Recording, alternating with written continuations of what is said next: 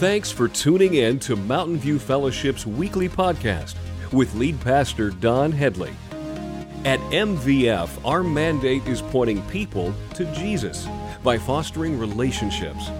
We know Jesus cared for people and placed a lot of emphasis on relationships, so we do too. We believe that we're created for relationship with God and that He gave each one of us a desire to belong. If you'd like more information about MVF, connect with us at mvfcolorado.com. Now, stay tuned for this week's message. Today, we're just excited because we're on the tail end of that Thanksgiving, kind of moving into the Advent season. And how many of you had a great Thanksgiving day? Awesome. Some of you, okay. Some of you are like, I can't even raise my hand right now. I'm so full. How many of you came to the Thanksgiving Eve service? Yeah, it was an amazing service, packed house, people coming down front sharing, and it was fantastic. I thought it was a great way to kick off our Christmas season, our Thanksgiving into Christmas season. And if you were here, man, what an amazing service. Thank you for coming and being a part of that. I'm excited today because I get to kick off our Christmas message series called Home for Christmas. And what we're going to be talking about over the next several weeks as we come up on Christmas are all of these great Christmas traditions that we have and how eternity has actually set those desires in our hearts. And many times we don't even realize it, but these things are from God, and it's how He's working in and through us. And I don't know about you, but I have great fond memories of this idea of home for Christmas. I grew up in Texas.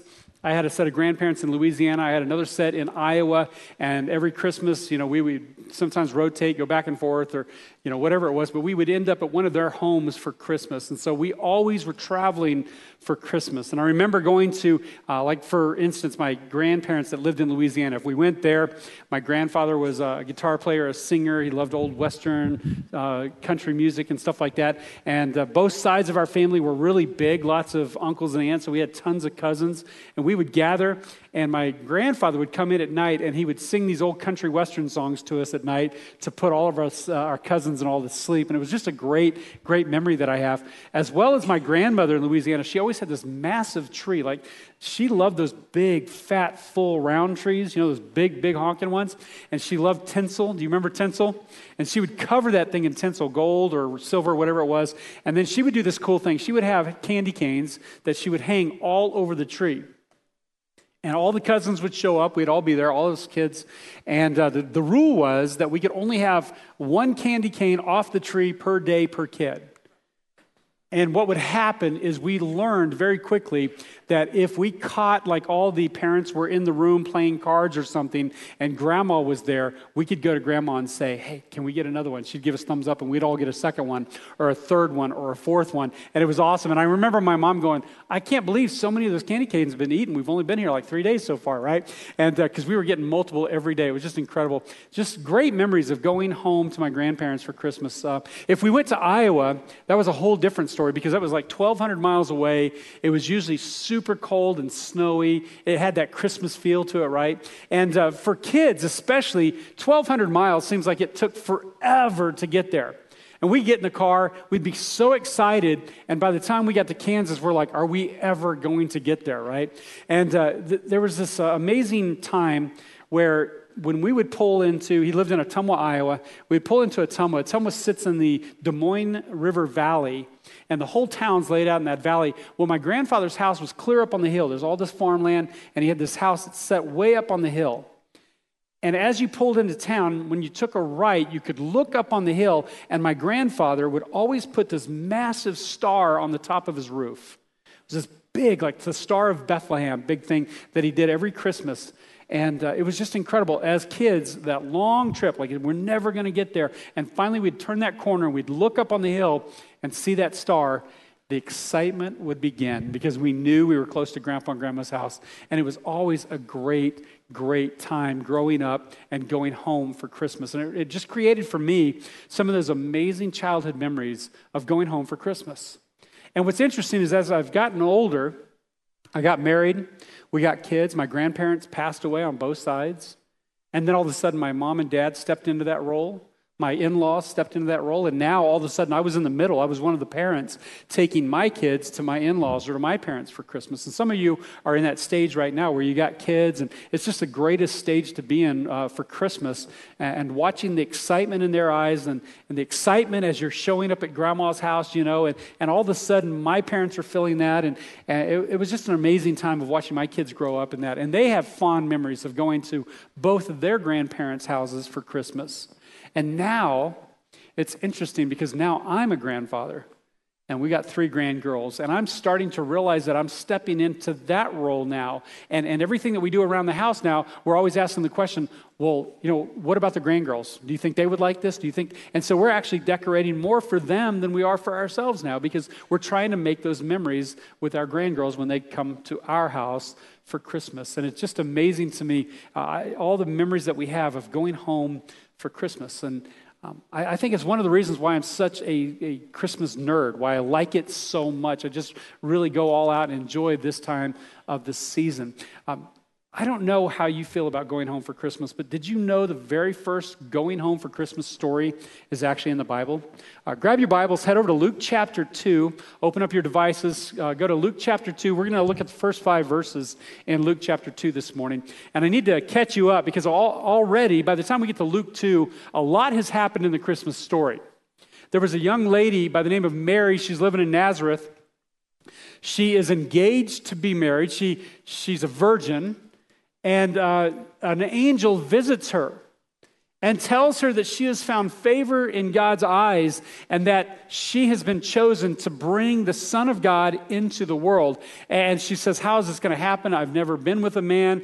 And the angel explains to her, through the power of the Holy Spirit, she's going to conceive a child. And this child will be God in flesh, that she will give birth to the Messiah, the Savior of the world, who is going to come into the world to pay for the sins of all the world. Now, she's engaged to marry a guy by the name of Joseph. Once he hears the story, he doesn't buy it. And I don't think any of us probably would either, right? We would struggle with that. And so he loves her. He doesn't want harm to come to her. So he decides that he's just going to break it off quietly with her until an angel visits him and says, hey, everything Mary told you is true. This is of God, and she's going to give birth to the Messiah, and you will name him Jesus. And so now Joseph realizes this is for real, and he decides not to break it off. And even before they get married, this is what happens in Luke chapter 2. It says, at that time, the Roman Emperor Augustus decreed that a census should be taken throughout the Roman Empire. This was the first census taken when Quirinius was governor of Syria. All returned to their own ancestral towns to register for this census. And because Joseph was a descendant of King David, he had to go to Bethlehem in Judea, David's ancient home. He traveled there from the village of Nazareth in Galilee. He took with him Mary, to whom he was engaged, who was now expecting a child. In the middle of this whole story, the Roman emperor decides he wants to have a census, and so they all have to go back to their ancestral towns. And so because of that, the very first Christmas, Joseph's family has to travel home. They have to go from Nazareth all the way down to Bethlehem, which is about 90 miles, 80 to 90 miles right in that area.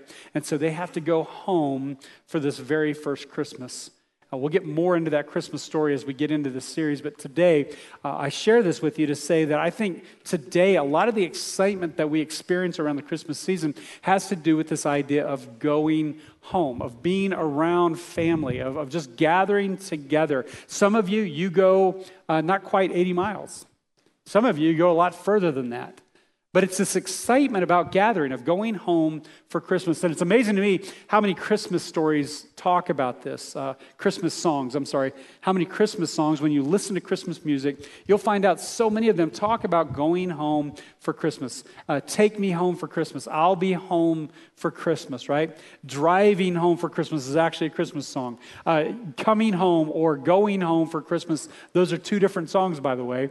There's no place like home for the holidays. And then you have, of course, Please Come Home for Christmas. And that's just scratching the surface on the ones that have that in the title, much less all the other Christmas songs that talk about home, just being at home and the scene at home during the Christmas season. It's one of the things that we enjoy during the Christmas season. How many of you are planning on traveling home for Christmas, like you're going somewhere to visit family for Christmas? Okay, a few of you. How many of you are actually that home where you're going to have family travel to see you? Oh, even more, yeah. It's incredible to me how that plays out. Now, although I think so many of us love this idea of going home for Christmas, I have to acknowledge that there's some others in this room that have mixed emotions when it comes to going home for Christmas. Maybe some of you, you're not going to be able to do that because you have to work, or because of some other circumstances, you're not going to be able to go home for Christmas this year. Or maybe even worse, some of you, it's not great going home for Christmas. Because sometimes there's drama, there's hurt because relationships are not right or they're broken. Or sometimes it's painful because going home for Christmas, sitting at the Christmas table, you're going to be reminded of the person that passed away this year. Like you've experienced loss, and there's going to be an empty chair there at Christmas, and so it's painful for you this year. Or maybe sometimes there's anxiety or stress involved because you're going to go home for Christmas, and there's going to be somebody there that might have hurt you or wronged you, and there's a lot of anxiety wrapped up in this idea of going home for Christmas. Why do we struggle with that so much? Why do instinctively we just kind of wrestle with that? I think it's because we know deep down inside that home should be a place of peace. Home should be a place of love. Like we shouldn't have to worry about that stuff. It shouldn't be difficult going home for Christmas, and yet for some of us it is. Now, whether you think going home for Christmas is perfect or painful, I want you to know that there's something better coming. Now, I say that so that you kind of get where I'm going today. I want you to know whether you think Christmas is perfect or painful, I want you to know that there is something better coming. For those of you that really love this idea of going home for Christmas, that should be exciting to you, because as good as Christmas time is, gathering with all your friends and family, there's something better coming. That should excite you to look forward to that.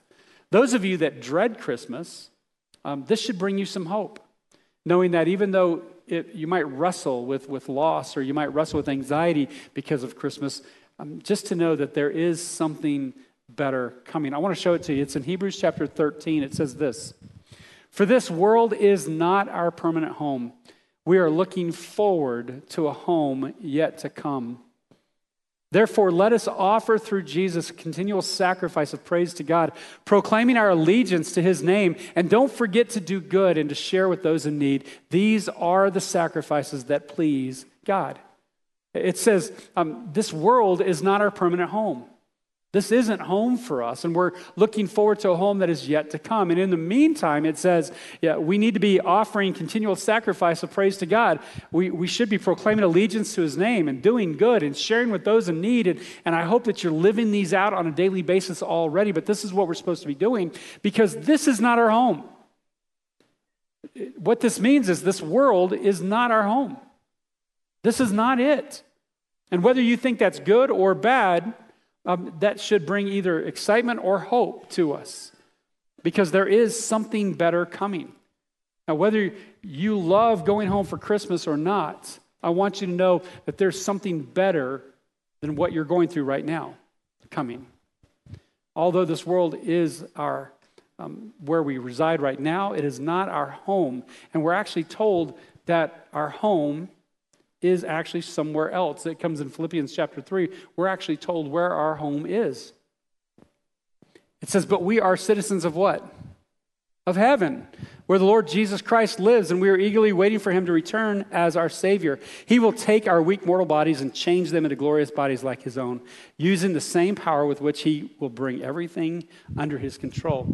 See, the world is not our permanent home. We have another home, and we're told now that we are citizens of heaven, which means heaven is actually our home. That's our real home. When we talk about home, I don't want us to get confused. I don't want us to think it's something here and now, but it's another place. It's in the presence of God, someplace where we are looking forward to going. And as believers, we know that one day we'll be in heaven. And when we receive Christ and we are made right with God, in that moment, we now have taken up citizenship in heaven for some day. And this is why we celebrate Christmas. Because without Christmas, without Jesus coming, that wouldn't even be a possibility. See, early on, we had a relationship with God. God created us in his image. He created us for life and relationship with him forever, and sin got in the middle of that and broke that relationship. And we couldn't do anything about it. There was nothing we could do to make that right. And God sends his son into the world, which is why we celebrate Christmas. Why did he send him? Why does he come of this Virgin Mary and born in a manger? So that he could come, he could live a perfect life, he could die on a cross for our sins, he could be placed in a tomb and rise again from the grave, overcome death, and he could ascend into heaven, and he could create a place for us to spend eternity with him. See, the birth and death and resurrection of Jesus has made a way for each of us as sinful people to be made right with God, to be reconciled to God. That's the message of Christmas. That's why we celebrate. Not just because there's a baby in a manger, but because of why he came. And what's interesting is it's offered to each and every one of us. God loved us so much that he did this for each and every one of us. And if you're sitting here right now and you don't have a relationship with God, you need to hear that at the very beginning of Advent season, that God loves you, that he sent his son for you, so that you can have a relationship with him. And Romans chapter 10 says, whenever someone declares with their mouth that Jesus is Lord and believes in their heart that God raised him from the dead, they are saved and they have eternal life. It's as easy as that to receive that gift from God. And yet many people reject it. They push back against it. But for those of us that have received that message, we can live boldly, having full assurance in where we're going after this life is over, because we know that this is not our home, but that we have a home in heaven, that we are citizens of heaven. We have a promise that Jesus will return and that we will be with him forever. We have a hope for both in this life and for eternity, that Jesus will never leave us. He'll never forsake us. He'll go through all the struggles and the sufferings that we go through on this earth. Whether you look at Christmas, going home for Christmas, as a good thing or a bad thing, Jesus is with you in that. He's with you in the joy, and he's with you in the struggle. He'll never leave you. And why am I bringing this up this morning? Why should we talk about this? Why does this matter? I think it matters because if we truly understand what Scripture's saying here, then it changes everything about our life. It changes how we live.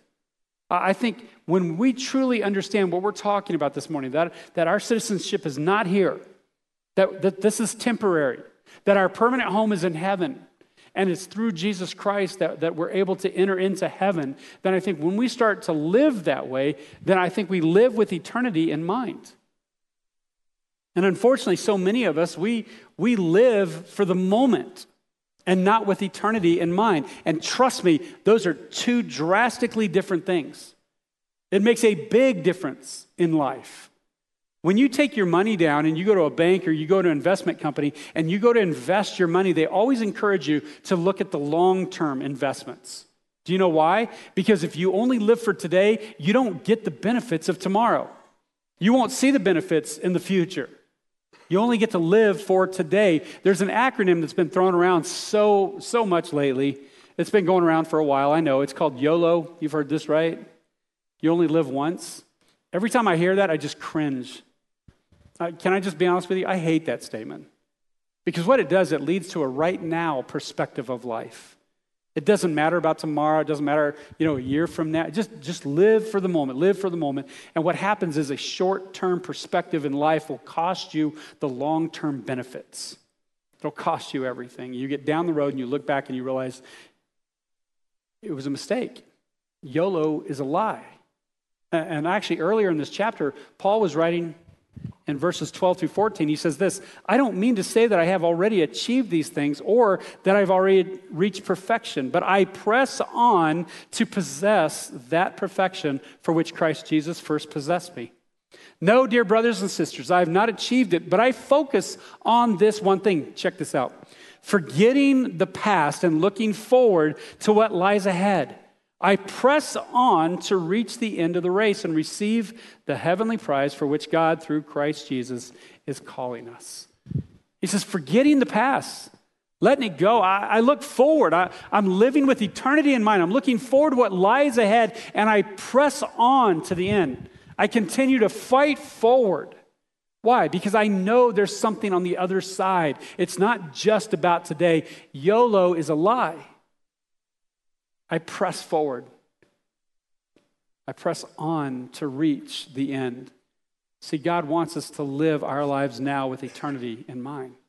And when we live now with eternity in mind, we not only gain eternal life with Jesus Christ someday, but we get fulfillment today because we've prioritized God in the here and now. Listen to me. Where we're going should influence how we live right now. It should change how we view life, the decisions that we make, how we interact with the people around us. When heaven's destiny drives earth's decisions, then we have a greater reward in heaven and a better life here and now. How can I say that?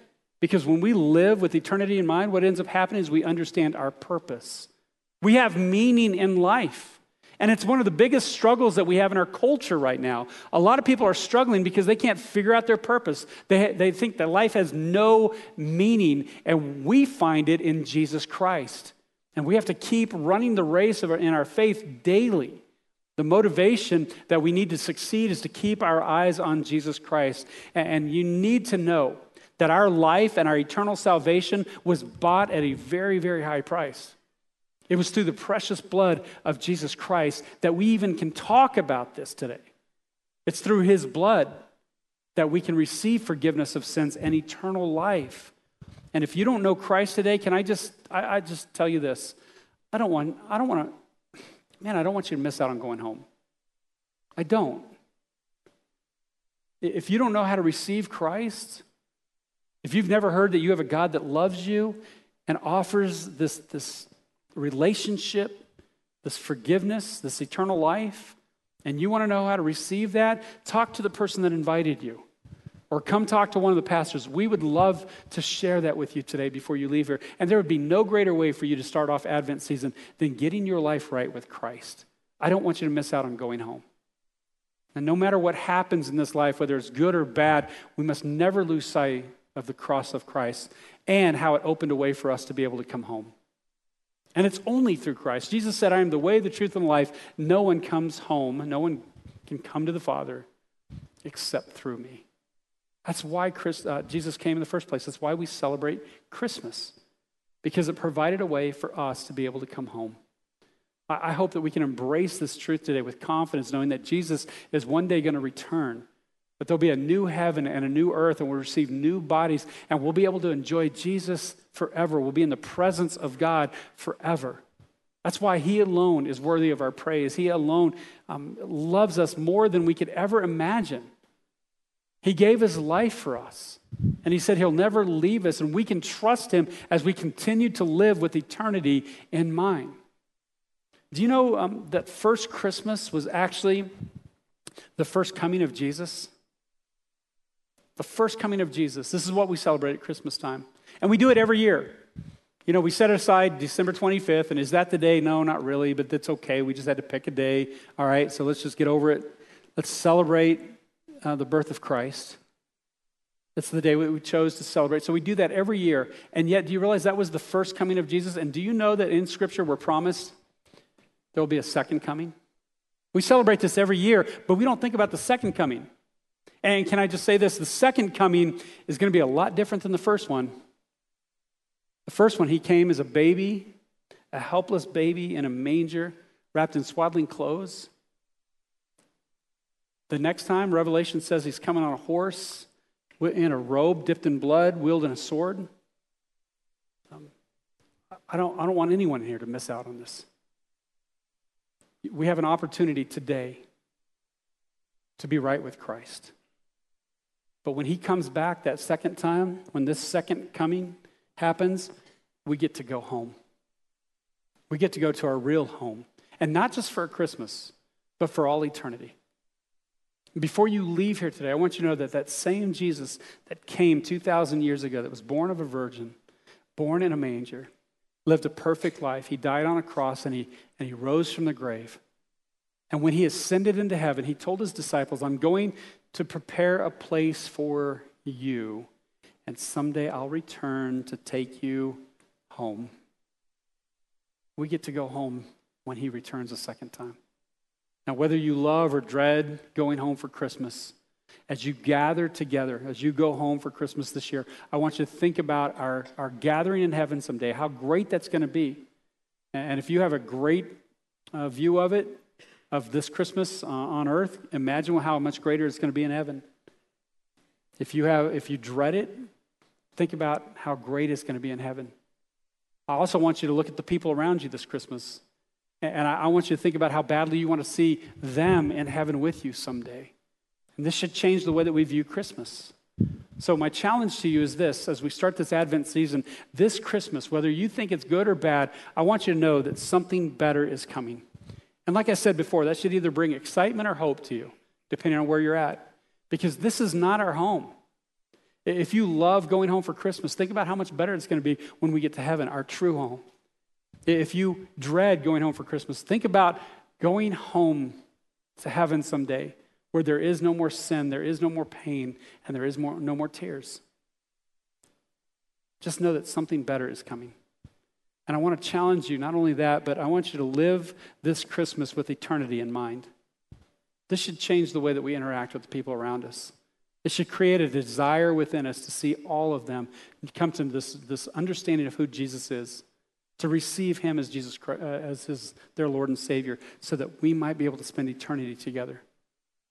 As you go home this Christmas, I want you to remember that what we do and say here echoes throughout eternity. It matters. Don't waste a single moment of it this Advent season.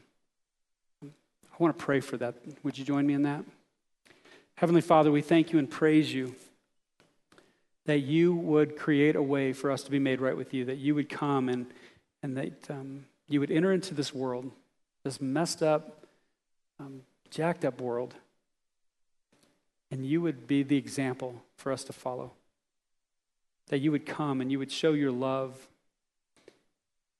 by dying on a cross, being placed in a grave and rising again. God, we ask that you would continue this Advent season to lay that on our hearts, mold and shape us through this Christmas story into people that look more and more like you. Lord, I pray for each person in this room right now that as we leave here, that every word and every action, that we would live with eternity in mind, that it would bring glory to your name, that it would draw people closer to you. Lord, we just give you this season. We look forward to what it is that you're going to do in and through us this Christmas holiday season. God, we just pray all this brings glory and honor to the name of Jesus Christ. And all God's people agreed and said, amen.